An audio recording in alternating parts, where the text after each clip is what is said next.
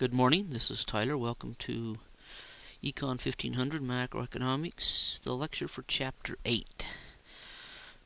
Where, as we mentioned earlier, I believe, in one of the earlier lectures, that in macroeconomics we're concerned with, among other things, the behavior of three macroeconomic variables primarily. The behavior of national output, which we know now, we use the concept of real GDP to measure output, but we're also interested in inflation and unemployment. The behavior of those two variables. Chapter 8 is describing how we measure these latter two variables, unemployment and inflation, and a little bit about what they mean. Not terribly difficult. A lot of descriptive material in Chapter 8. Before we even get that far, though, call up your slides and let's look at. Go to slide 5, because also in Chapter 8 we need to know the various phases of the business cycle. Macroeconomics is concerned with explaining this business cycle you see here in slide 5. Many macroeconomic variables are cyclical. Here in slide 5 we're looking at, on the vertical axis, real GDP. And we see that real GDP does not grow at a constant rate. Now this is a hypothetical example here, but in the previous slides it shows that real GDP does not grow at a constant rate. It goes through these cycles. And the four phases of the business cycle are the expansion, when real GDP is rising, a peak, followed by a contraction, when otherwise we call a contraction a recession. When we hit bottom, it's called a trough, and then followed by yet another expansion. Again, much of macroeconomics is trying to explain this business cycle and understanding the role of government and the Federal Reserve in trying to mitigate the business cycle. Well, then jumping into there's a little bit of discussion about economic indicators. I'm going to lagging, coincident, and leading economic indicators.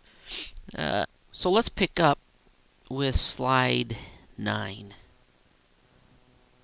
And as I say that, my slide 10.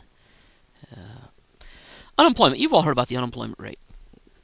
But there are some subtleties. The unemployment rate, or the rate of unemployment, is the ratio of the number of people unemployed relative to the number of people in the labor force. So it's a proportion of people that are unemployed compared to those in the labor force. But you have to understand what it means to be in the labor force. There are lots of people out there that don't have jobs, but they're not unemployed. To be unemployed, first you have to be in the labor force. And then if you're in the labor force, that's not the same thing as working. If you're in the labor force, there are two possibilities. Either you're employed or you're unemployed. Let me say that again. You cannot be unemployed unless you're in the labor force. So the unemployed people are those that are in the labor force but don't have a job. If you're just not working, you may or may not be unemployed. You may not be in the labor force. We have homemakers, we have students, we have children. All kinds of people aren't in the labor force. So as you see here in slide 10, it defines the labor force. We start with all U.S. residents over the age of 16 who are not institutionalized. In other words, are not in a insane asylum, who are looking for work. And that's a little bit deceptive there. Really, it's who are looking for work or working. That slide's not really complete. If you're working, you're in the labor force. So in other words, in order to be in the labor force, you at least have to be 16 or over, or over the age of 16. And either working or looking for work. You divide that, you take that labor force, and of those that are in the labor force, then those that aren't working are unemployed, and the unemployment rate is that ratio. So you think about it. Let's take a college student. Let's think of a couple of hypothetical examples and think to yourself: are they unemployed, or are they not? Are they simply just not in the labor force? A homemaker who stays home, isn't looking for work, doesn't have a job. Is that person unemployed? The answer is no. They're not in the labor force. A college student attends class full-time, doesn't have a job, is over 16, is not institutionalized, U.S. resident, isn't looking for work, just focusing on his or her studies. Is that person unemployed? No, they're not in the labor force. Now let's say that college student nears the end of his senior year and at that point starts looking for a job. That instant he starts looking for a job. Let's say he doesn't have a job, but he's looking for a job. Is that person in the labor force? The answer is yes. Is he unemployed? Well, he's not working, so yes, he is. That's the idea. Well, skipping to slide 13, and again, I'm just kind of picking up some high points here and some things that some people struggle with. I'll let you read much of this, but we think of 4 different types of unemployment, and this is important. There are some types of unemployment that are always with us, just given the nature of the economy. And on slide 13, that's the first 3 types of unemployment listed. There's seasonal unemployment. For example, in agriculture, we may have folks in California that are up in Idaho that have a job processing potatoes, but when the potato harvest is over and they've processed all the potatoes, maybe they're laid off. So those people, if they go out and look for other jobs, are unemployed. And then maybe it'll pick up again later in agriculture. It'll be some other type of employment, or in construction when it shuts down over the winter. So there's a side of seasonal unemployment, given just the nature of some industries are seasonal. Then there's what we call frictional unemployment. Again, it's always with us. That's why we always have some people unemployed, because of seasonal reasons and because of frictional reasons. It takes time for workers to find each other and employers to find each other. When you graduate from college, the minute you start looking for a job, you're unemployed. But you may not take the first job offered. You want to look around for a while. It takes time to discover information about jobs. Now, the internet and the information that's made available about jobs via the internet probably decreases unemployment due to frictional reasons. But there still is always frictional unemployment as people are between jobs, looking for jobs, just trying to match up their skills with the right job. There's also unemployment caused by structural changes in the economy. At any given point in time, there are industries that are expanding, say construction in many parts of the country in recent years, or in banking or finance. At the same time, there's industries declining, maybe automobiles, steel.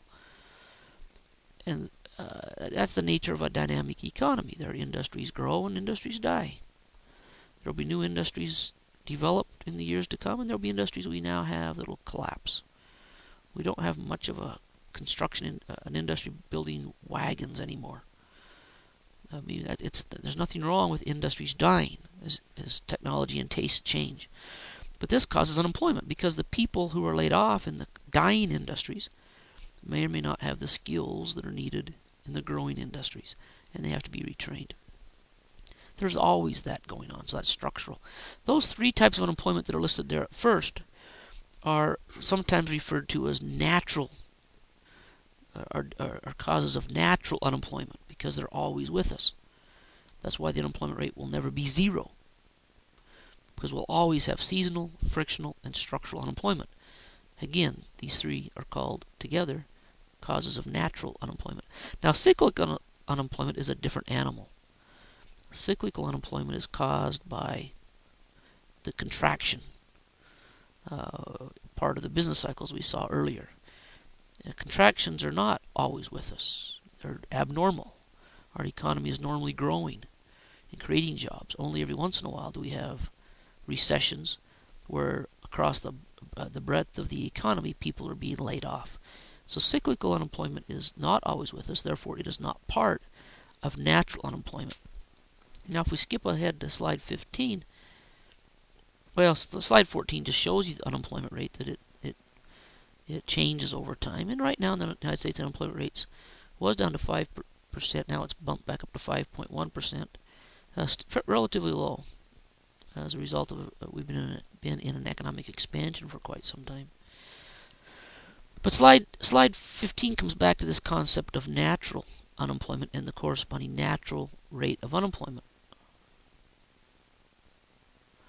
The level of unemployment that results when the rate of unemployment is normal, considering both frictional and structural factors. It's always with us. Now, it's also related, the natural rate of unemployment is also related to the concept of potential output or potential real GDP. Here's the idea. There's an actual GDP, it's whatever GDP is. But there's this hypothetical concept called real potential GDP. It's defined as what real GDP would be if unemployment is only at the natural rate. So again, potential GDP is what GDP would be if we were only experiencing natural unemployment. In other words, frictional and structural, and seasonal, although it's not included here in this slide. In other words, we have zero cyclical unemployment. Now, actual GDP may equal potential GDP if we have only natural unemployment. In fact, the natural unemployment rate in the United States, it's hard to define because it is a concept rather than a definitive number. But it's often thought in recent years that the natural unemployment rate in the United States is probably around 5%. We haven't been able to sustain unemployment rates below that. Even where our economy is growing fast and creating lots of jobs, we still have about 5% unemployment. So if the natural unemployment rate is indeed 5%, and that's what it actually is currently, then right now, potential real GDP equals actual GDP. But if there is a difference between the two, we define that as the GDP gap. So during recessions, we have a GDP gap. If you just go back to slide 5 for a minute, and I'm there. During these contractions, when the unemployment rate is going up during contractions, if the unemployment rate gets up 6-7%, we obviously would have a GDP gap, which is defined as the cost of unemployment. Well, that's like that pretty much finishes us up with unemployment. Now let's move on to inflation. Now inflation is by definition an increase in the average price level. An increase in the average level of price. It's not the increase in the price of a single good or even a couple goods, but it's a persistent increase in the general level of prices. And by the general level of prices, we mean some kind of average. Well, how do we measure average prices? Well, we measure average prices with price indexes. Popularly, often we use the CPI. We could also use the GDP price index. And you've all heard of the consumer price index, but by definition, changes in the consumer price index measures inflation. Now, there are some problems. I think you know how to calculate percentage changes. So, for example, if you are given, I'm just wondering, maybe we ought to look in the books. I got a feeling I do this in class, and some students struggle with calculating percentage changes. If there is an example in the end of chapter 10, let me look real quick. Well, let's just make up some numbers on our own. If you got a piece of paper, there's no slide on this, but if you have a piece of paper, write down the following. Let's say that in 3 columns. In one column, the heading is year. The next column is going to be the CPI. Okay? Let's say the first year we list, column 1 is 2005, and in 2005, let's say the CPI is 1.1 or 110%. And the CPI in 2006, let's say it's December of these years. December 2005, the CPI is 110. In December 2006, it's 121. So we see, according to the CPI, that prices have risen, but the inflation rate is is the percentage change in the price index. How would you calculate that percentage change? Well, you would take how much the price index changes, which is 121 minus 110, divided by what the price index started at, 110. To convert that to percent, you multiply by 100. And that would tell you how, in percentage terms, how much the price index changed. So 121 minus 110 divided by 110 equals, and multiplied by 100%, multiplied by 100 equals 10%. So the inflation rate, put that in the third column, the inflation rate between 2005 and 2006 in my example was 10%. That's how you calculate inflation. Well, what are the costs of inflation? Let's work another little example.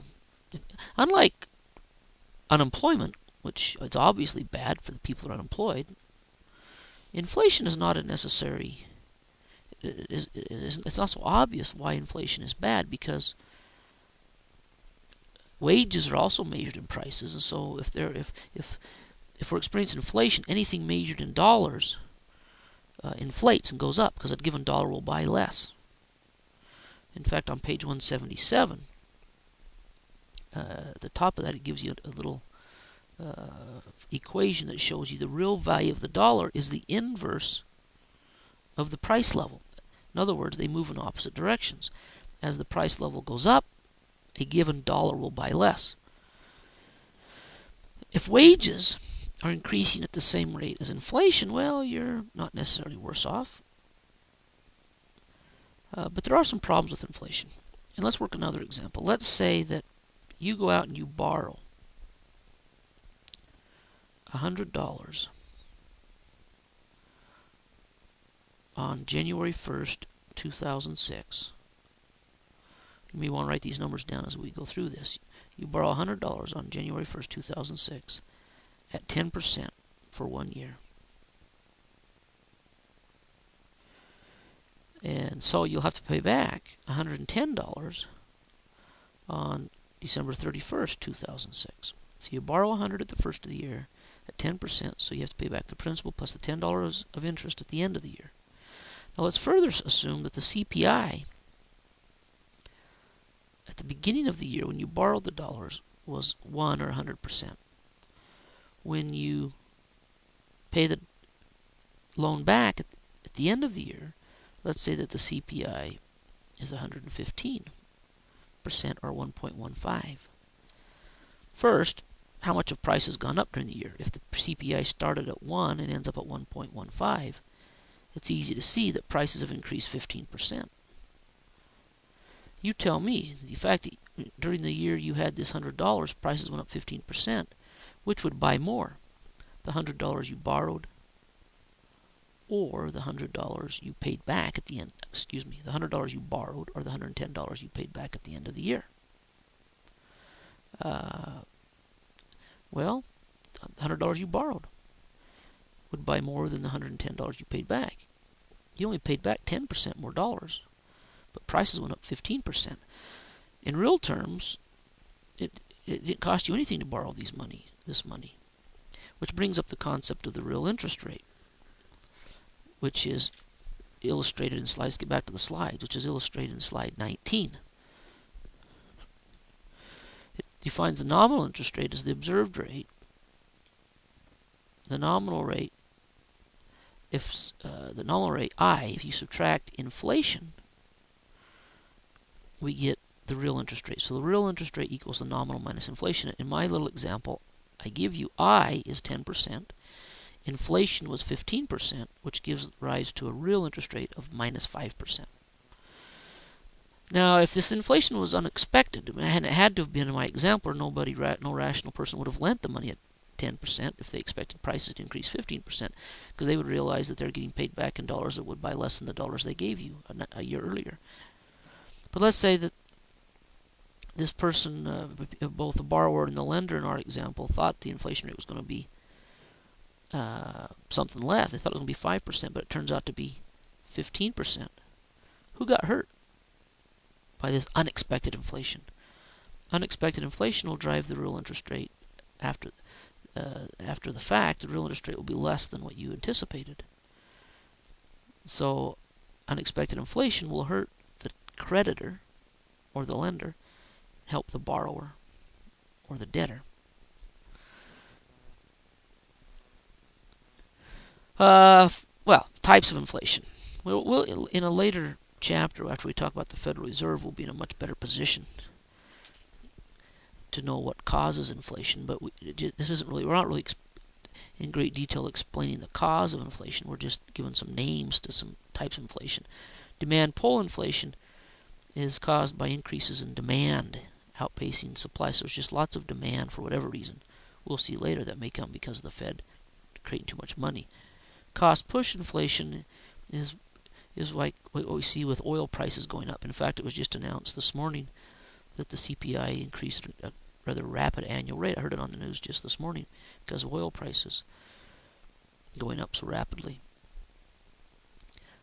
This would be an example of cost push inflation. And the term hyperinflation just reflects the fact that in some nations you'll get inflation of 1,000% a day. And in fact, this next well, I thought there was a slide that gave that. Yeah, slide 24 shows you some examples of.